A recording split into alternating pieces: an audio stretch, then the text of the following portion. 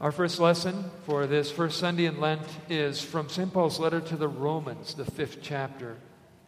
Therefore, just as sin came into the world through one man, and death through sin, so death spread to all men because all sinned. For sin indeed was in the world before the law was given, but sin is not counted where there is no law. Yet death reigned from Adam to Moses, even over those whose sinning was not like the transgression of Adam, who was a type of the one who was to come. But the free gift is not like the trespass. For if many died through one man's trespass, much more have the grace of God and the free gift, by the grace of that one man, Jesus Christ, abounded for many. And the free gift is not like the result of one man's sin. For judgment following one trespass brought condemnation, but the free gift following many trespasses brought justification.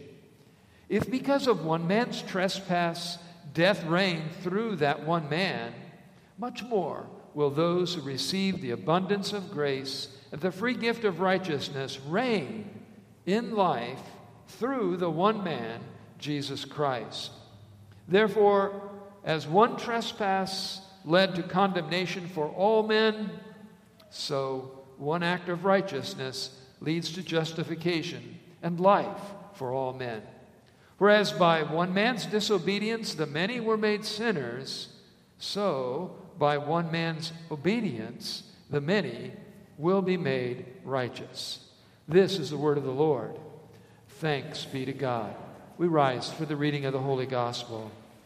The Holy Gospel from St. Matthew, the 4th chapter. Glory to you, O Lord. Then Jesus was led up by the Spirit into the wilderness to be tempted by the devil. And after fasting 40 days and 40 nights, he was hungry. And the tempter came and said to him, "If you are the Son of God, command these stones to become loaves of bread."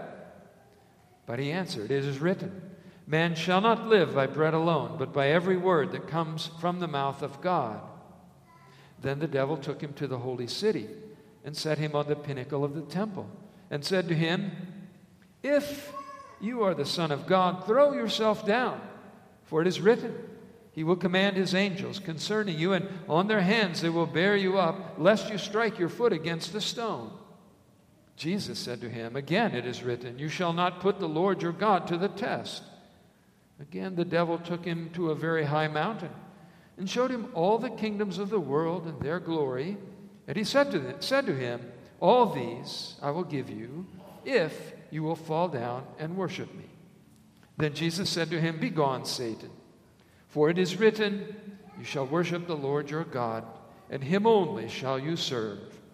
Then the devil left him, and behold, angels came and were ministering to him. This is the gospel of the Lord. Praise to you, O Christ. In the name of our Lord Jesus, amen. 40 days of Lent, a special time for the Christian to seek the help of God in strengthening faith. There are always many things that are seeking to tear down our faith and to separate us from God.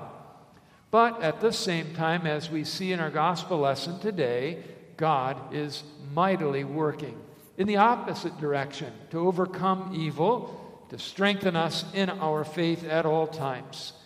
So it is always good for us to review again and be reminded how Jesus destroyed Satan's power to tempt us and to separate us from God. Then Jesus was led up by the Spirit into the wilderness to be tempted by the devil. And after fasting 40 days and 40 nights, he was hungry. And the tempter came and said to him, "If." Let's begin with what happened here. Jesus was fasting, and fasting is an important part of the Bible.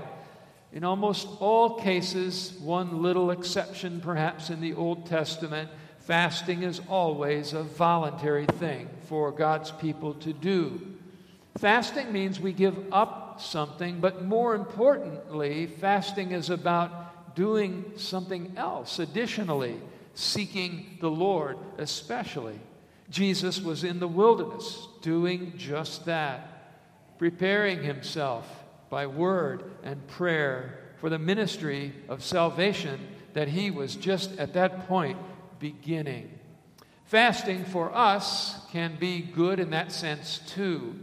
Not that we do it in some way thinking we're earning God's favor, but rather doing it simply because we want to receive the favors of God by giving more time and attention to him and to his word. Satan certainly does not like when people do this. Sirach was a Hebrew rabbi. He wrote a book by that name, and it is in the apocryphal books, but in chapter 2, verse 1, it includes one of my favorite verses. My son, if you come forward to serve the Lord, prepare yourself for temptation. I've always seen this and believed this in my own life. When your journey of faith goes further down the road and you do find yourself being drawn closer to the Lord, you will also find that at the same time the road gets steeper, the obstacles get harder, and the winds and the weather and the storms that blow against you are just that much stronger. That's because the devil does not like anyone coming closer to the Lord. We begin in this temptation with Jesus, noticing that this world is covered with a pall of evil. We know this is exactly why Jesus came into the world. At his birth, it was said several times that Jesus came to save his people from their sins. Many in the world do not accept this idea of evil, or if they do, they blame it on someone else. But the Bible tells us that we have all turned aside. We've all become corrupt. There is none that does good, David says in Psalm 14, not one. Evil is a reality. But perhaps an even greater and more important question than is there an evil pall covering this world? I think a better question also is this: is evil winning? Is it dominating? The world is filled with people who think they are on the verge of utopia. All we have to do is accept their religion, their worldview, install their government. We establish some new system of economics, a new lifestyle of some sort, and yet generation after generation, civilization after civilization, we see how that all fails. Jesus said in the Gospel of Matthew, because of lawlessness, it will be increased, and the love of many will grow cold. But he who endures to the end will be saved. There's not going to be a utopia on this earth apart from God and his salvation. But it's not just the headlines of the murders and the crimes and the lies and the dirty, terrible things that human beings do to each other. The real root of the problem, as Paul said in Romans chapter 5, is in all of our hearts. We have to examine them. And when we do, we realize that we too struggle with bitterness, with rebellion, with insensitivity to the needs of others, doubt, lust, lying, jealousy, and so on.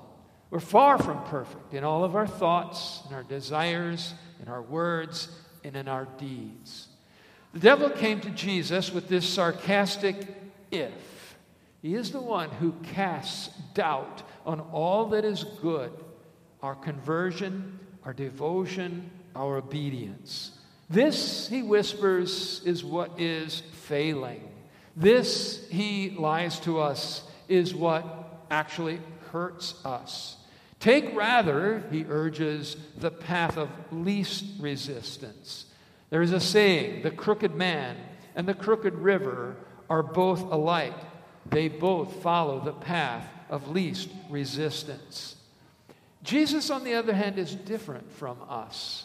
That's what the New Testament shows us over and over again, and especially in the gospel lesson of his temptation. He countered the twisted use of the word by Satan with the good use of God's word. Adam was tempted in paradise, Jesus in a desert. Adam was tempted by the devil to seek more than God promised. Jesus only held fast to what God promised. Satan does the same thing to us, promising more, like every swindler on earth has ever done, with the goal of taking everything away.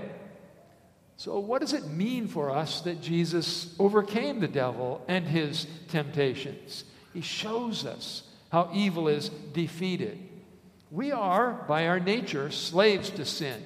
We're bound, we're broken, we're defeated. We're prisoners of Satan. The Bible stresses that. We are in a prison whose bars are his lies. And when we believe in those, we are stuck there. And we fight each other and we blame all problems on one another or on God. And Satan delights in all of it. We may try to do good, and there are some in this world who certainly try to do good.